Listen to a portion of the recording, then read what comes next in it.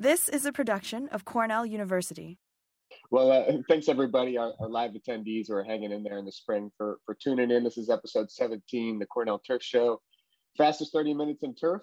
Today's guest, Dr. Andy McNitt of Penn State University. And who knows what we'll talk about today. You know, we might go through a bunch of different topics. We'll see. Maybe we'll get a little debate here between Dr. Rossi and Dr. McNitt. But as always, before we get into maybe the battle of the professors, we'll have a little bit of overview from Frank to start us off here.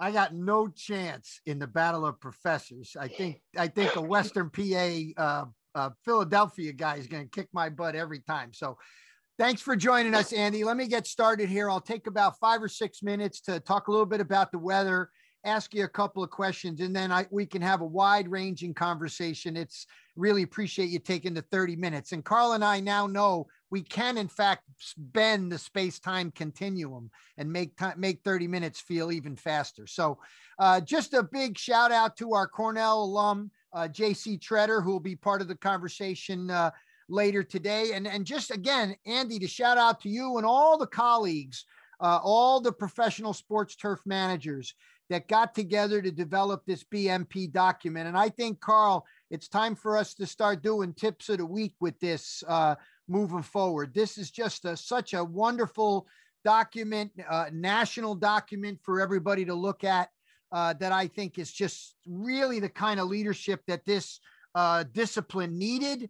I think to bring especially the guys who do the work, the guys and gals who are doing the work, to be viewed as professional, that there is a science behind what they do. And I just love the fact that this publication's out there now. So big shout out to you, Andy, and everybody else involved. Let's talk a little bit about the weather. Just what you can see going on through most of the Northeast is it's really in a bit of a stall. And it looks like that stall is going to continue. If you look at growing degree days, except for the balmy Buffalo and Erie, Pennsylvania region of the Northeast, most folks are right at normal. Now, certainly South Jersey, Philly, they're certainly, and Delmarva is still a week or two ahead. And that's where that gradient is going to be above and below normal temperatures. But, you know, I woke up to 35 degrees and frost today. And I know my brother, Art Gaetano, told me to stick a fork in winter, but I think, I think we're going to have to reconsider the jinxing of that comment. We are expected to be below normal for next week and for the foreseeable future. And again, that is leading to unabated turf growth. I mean, this is a time of year when the grass is just going to be growing like crazy. I often say, you can't grow grass at this time of the year. It's time to consider another line of work. Because when you look at the precipitation, most of the areas that were dry in the past are now well above normal, particularly that center swath throughout the northeastern U.S. A little bit drier along the coast, but I was on Long Island and the grasses were not looking dry down there this week. And again, for the foreseeable future, we're expected to be slightly above normal with precipitation as well. So again, you know, you're going to have good grass growing, not ideal, maybe a little bit cooler, but certainly to the south of the region, a little bit better. You can see soil temperatures really starting to come on, but we expect these to stall a little bit, both the combination of the rainfall and increasing temperatures. And of course, you know, anybody in the sports world's got probably another piece of ground that they're taking care of. And you'll notice, I think the tree people would call this a mast year for a particular plant, but this would be a mast year for dandelions, particularly a lot of places that had to skip maybe fall control, maybe turf management practices got depleted last year for COVID and just budget reductions overall. And now you're looking at a sea of these things. We're seeing guys actively try to drop the mowing height just to get the flowers off of there so you can't see them. But again, I don't believe that, you know, a field of dandelions is going to be ideal for the kinds of sport field, you know, focused, active, recreational activity. When you got a field covering these kinds of things, and we're going to talk about, you know, safety in a little bit, obviously that becomes a big issue. So, you know, if you have the ability to do control, there's two types of chemistries that you reach for. One is an amine formulation of 2,4-D. The other is an ester formulation of 2,4-D. And you see very little but subtle differences in these two models that are predicting the best time for spring control. Now, keep in mind, this is not the ideal time to control these plants. It's what we do because we see them now, but really fall applications of these products, even late into October, November, when you're still above 50 degrees, you can get really good deep control of these broadleaf weeds with a lot of broadleaf herbicides will do the trick. But in the spring, we've embraced this growing degree day model, looking at base 50 growing degree day accumulation since the middle of March. And you can see the ester form is pretty good up into the Hudson Valley and into the balmy Buffalo region, but still the amine formulation taking a little bit of time to catch up. And then as soon as it starts to get warm, you want to move away from the ester formulation because it's a little more volatile when temperatures get high. So you'll move to a more the amine formulation if you're going to do spring control. I'd recommend that you keep track of this on the forecast model.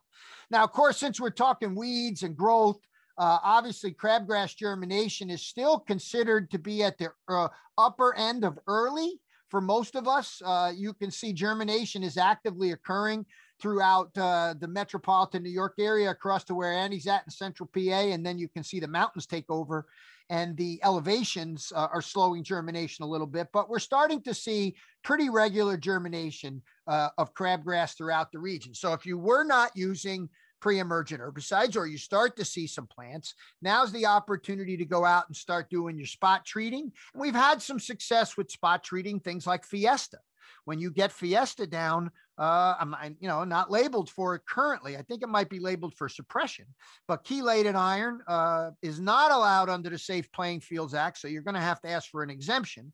For the rest of you, obviously that's a pretty reduced risk option for early post crabgrass control if you've not used any pre-emergence control. Now, as I welcome our guest and my longtime pal, who I've had the pleasure of sharing a couple of good Italian dinners with, he still owes me a dinner, I think, in Philly at some point, and I'm going to get that out of him. But I always like to have Andy on, and maybe he thinks like we talk about the same things all the time, but I went back to the website, Andy, and saw the synthetic turf research site you've got there. And boy, do you have a plethora of information. And, I don't know how I missed this, but in 2019, you were involved in this particular publication that really looked at what I thought was really sort of wonderful about synthetic turf. And also that this conclusion right on the first page of it, where you say, it requires routine maintenance, even at the level of local athletics. And this is so critical for the conversation when we talk to, average grounds guys who are taking care of synthetic turf surfaces, this idea that somewhat it's low maintenance. So here's where you can decide whether you want to say anything or not. But because it was a Cornell guy, the head of the NFL Players Association came out really, I think, forcefully and said, listen, we got to get rid of these synthetic surfaces. Grass, and I think it's things we've talked about in the past where grass gives, where maybe synthetic turf doesn't. Now, that might be related to the footwear. I think this obviously is going to need some clarification. There's a number of things that came up this past year. MetLife Stadium, this sort of made quite a hubbub. And then recently, just the other day, the Panthers announced with the arrival of the Charlotte team to play in that space to go to synthetic turf. And, I think this is really interesting. This guy at the bottom, Mark Hart, promises to maintain field quality. And I think it speaks to a contact I received recently from a lawyer through our Sports Fields website, defective artificial turf. And I just draw you back, Andy, as I bring you in, pal. You were involved in this, and in this document are these wonderful synthetic turf guidelines. And I'm sure you were involved in this. Even best management practices for these things. So, I would just really make sure if you're in the sports turf business that you're aware of this document, that you've got it on your bookshelf, that you've got a link to it on your phone or somewhere, because not only do I think does this help you, but I also think it helps you communicate these things, because oftentimes grounds managers are in positions where they really got to explain and educate the people, what it is they're doing. So Andy, and big thanks to Ben. I know there's a picture. Here's the photograph that Ben has in the BMP document. And again, Andy, I'm happy to go lots of different ways, pal. But just some simple considerations for communities considering synthetic turf, key aspects of care, and the rising chorus of concern. So let me leave it at that, pal. Look at you again and see what kind of trouble I'm in now that I've done my pitch. Trouble.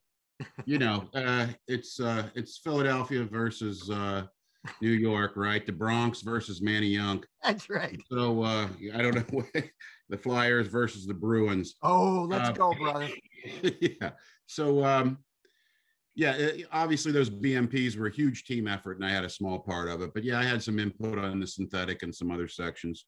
And it's a good start. It's hard to figure out where to stop with BMPs, right? Because you're just scratching the surface. Right. But my one bone to pick with you is Good. Every time I have you on, you have me on here, you want to talk about synthetic.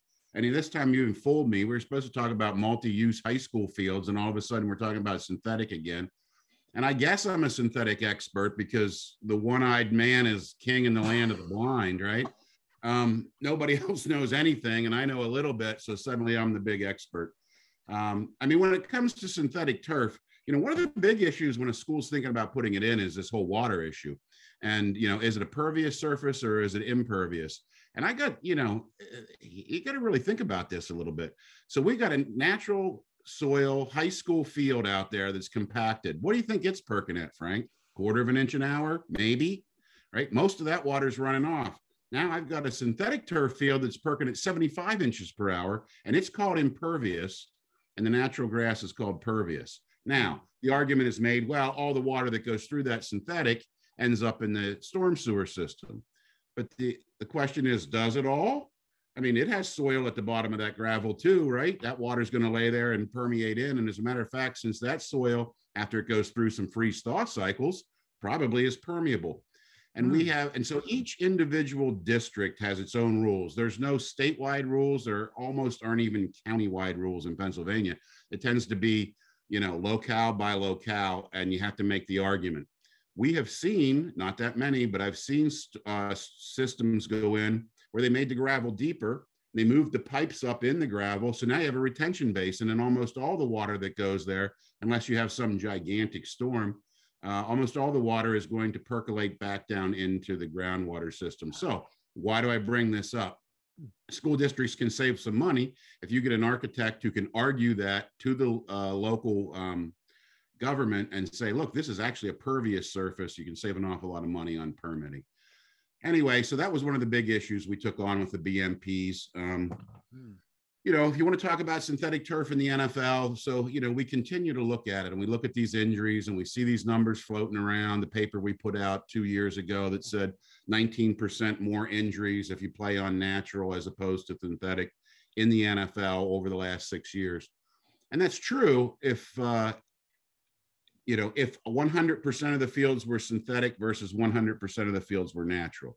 But, now we're about half and half. We still, even after Carolina changes, we're still more natural grass stadium fields than synthetic. Obviously, everybody practices on a lot of natural grass. But when you start to break those numbers down even closer, it starts to get, the reality would be, maybe 4%. The numbers start to change a little bit because not every game would switch from 100% synthetic to 100% natural. Shoes play a role, training plays a role. It's the era of big data, and the league and the Players Association are looking at everything: training schedules, shoes, shoe fit. And so, yes, the surfaces are important. I'm trained as a natural turf guy. I love natural turf. Somehow I got slung with this synthetic turf expert thing, which is fine because nobody else wanted to pick up the mantle, and I can take the slings and arrows. Seems to me the guys, if you're managing this thing, you ought to know something about it. And our clientele and our students and our stakeholders are out there managing these. Yeah. Listen, pal. you don't have to apologize to me, because every time I call you, it's to talk about this, because I do think it's our responsibility. Because as I've learned, we're involved, the same people who manage natural grass. I mean, Ben Polymer's probably managing a natural grass system and a synthetic turf system. Yeah. So we are training these people. And I think it's been a real black hole, both of misperceptions of not knowing that they need maintenance, and somehow this idea that they're, we should never have them. And I've always thought, what I've learned from paying attention to the work that you've done, to what I've seen in my own life, is that when we go back to multi-use natural grass fields, Andy, our natural grass fields are getting a lot more pressure than they've ever had before. That's why the topic of multi-use natural grass fields come up. But I think it then begs the question, in places where the shoulders of the season don't have good growth to sustain traffic, do synthetic turf surfaces make sense as a swing surface to put athletes on, and not a primary surface where they can still get a lot of access to natural grass? I think the question is, should we have some of both, rather than just saying, well, let's just, because a lot of kids, like you say, in NFL, there's 50-50, but I meet kids at Cornell who play on our teams who haven't never played on a natural grass surface. Oh, yeah.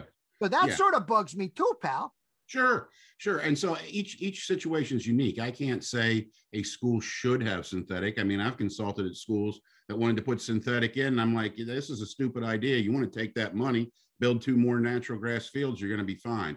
Other situations where they're fighting to keep natural grass, and I'm saying, man, the amount of play, like Battery Park in New York City, right? Yeah. They have soccer fields there, like 4 of them. They had 22,000 kids signed up for soccer. And they're like, we can't keep natural grass on here. I'm like, you can't on Route 80 either. It's surprising. At some point, you got to say there's another option. So the decision is oftentimes a socio-political decision, and we can only help. So yeah, sometimes it's good. I mean, here in Pennsylvania, they want to start playing baseball March 1, and how are you going to do that on natural grass? And if you do, you're probably going to destroy that field and not give it any time to heal, and it's going to be a mess. And so it's a dynamic, complicated situation. We're not there to make the final decision, right, Frank? We're there to be tech support and say, listen, here's the ideas, here's how you got to make your decision. We lead the decision along.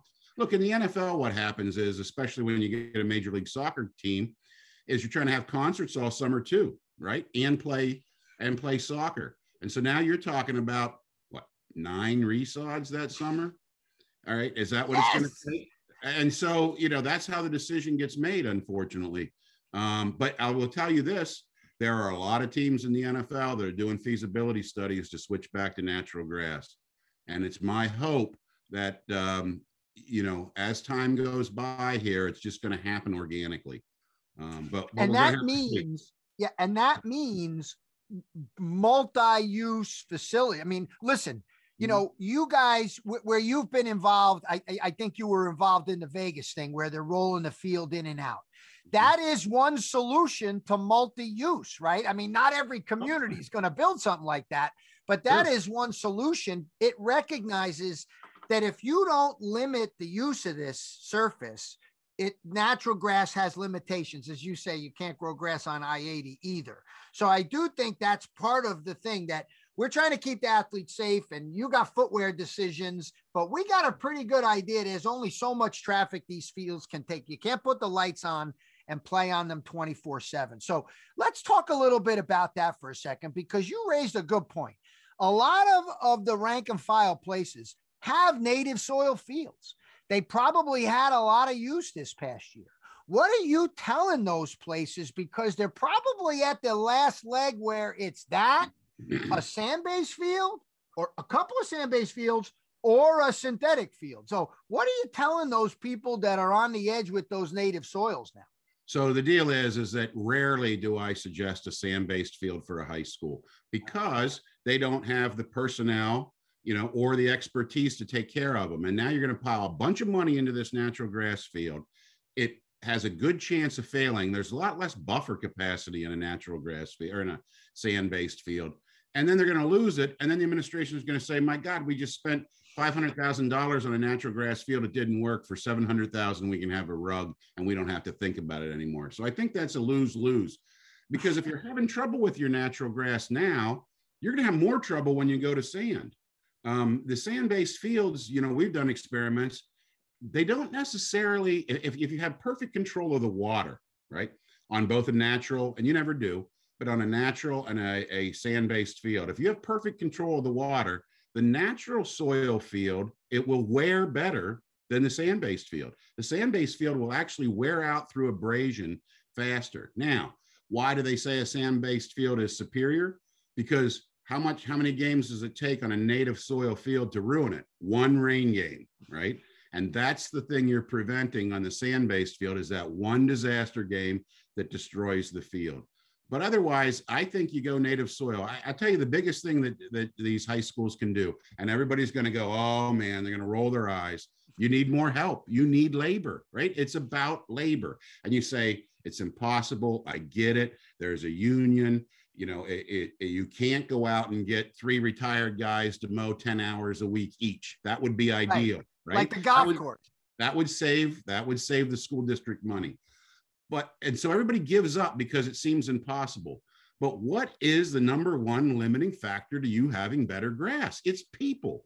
And you need to keep talking about that and documenting it and say, look, I got to trailer my stuff. I got to trailer the mowers down to this other campus with this grade school. Here's how much time it takes me simply to mow, right? And so everybody's looking for a technical fix. But if you don't have the people to sit on mowers and to do these other things, we're just talking junk. Right? Because what's the number one thing you can do? Mow more often, right? So you know, how often is Beaver Stadium here in my background mode? 3 times a week, sometimes 4. Now, you know, when it's cold, middle of summer, maybe it's twice, but you mow often. How often you mow greens? Pretty much every day. How often are you mowing your high school field? Once every 10 days, right? Maybe once a week. And if it rains, that goes to 10 days. Yeah. The best thing you can do is mow twice a week. That's right. And even, you know, what we talk about, Andy, is, you know, let's break down a soccer field or an American football field, for example. You don't have to budget for 2 acres of ryegrass seed. You got a budget for goal mouths, hash marks.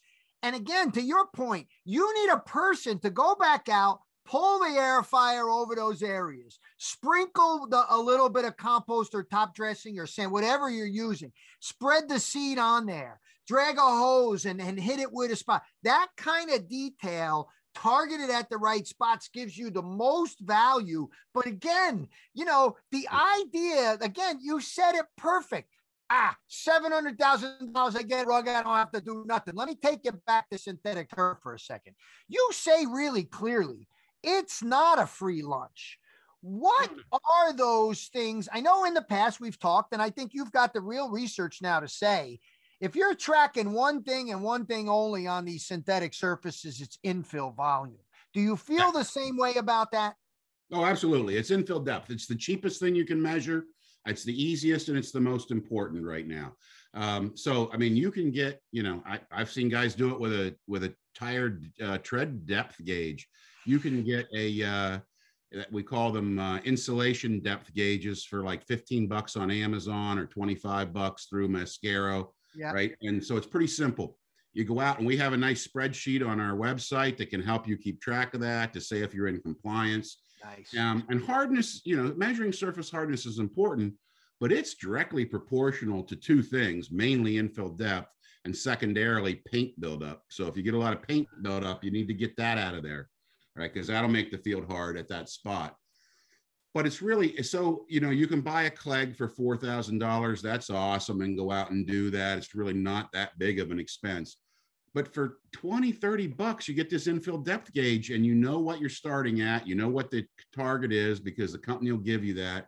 Go out and measure that every couple of weeks. And when it gets low, you top dress on some more, or you outsource it and hire somebody to top dress on some more. That's the number one thing you can do to keep the fields. And it increases the longevity of the field, right? Exactly. These things do break down from mechanical wear, but not very quickly. It's usually a combination of UV light and mechanical wear. So the more of that thing that's buried, right? The less of it's exposed to UV light, it's probably going to hold up longer. And we're finding that, it's going to make it softer, and it's going to make the traction slightly lower.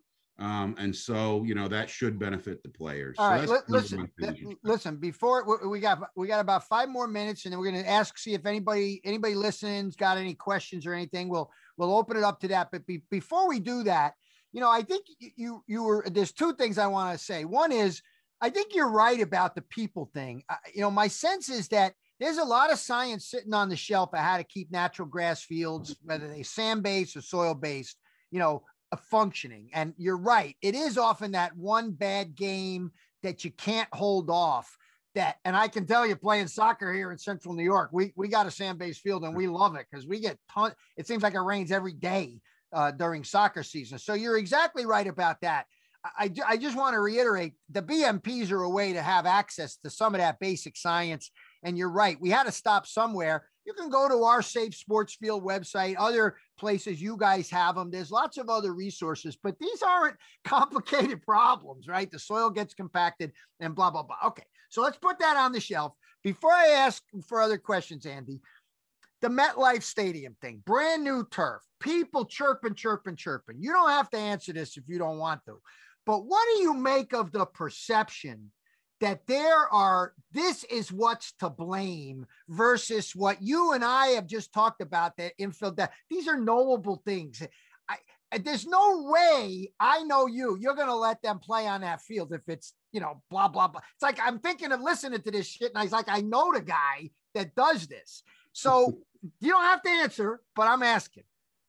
Well, what I will tell you is that field was probably more tested prior to that game, and especially right after that game, than any field in the league has ever been tested, because it passed FIFA's highest quality test before the game occurred. It passed all the NFL certification processes, and it was tested 2 and 3 more times after that. And what I can tell you is, when we compare that field across the league, in no way was that field an outlier. That's what I thought. Right? And no field. And so, look, I get it. You lose 3 high quality players in one game early in the season. You got to blame something, right? Right. Because your season just started to tumble in front of your eyes. Yeah. Had it happened on natural grass, unless there were visual things that were occurring where the grass was coming up or something, I'm not sure the same accusation would be made. But I will tell you, the league, the Players Association, FIFA, everybody took a very, very hard look at that field, both prior, because it was new, but it was FIFA, whatever their highest, I think they changed it. It used to be 2 diamond.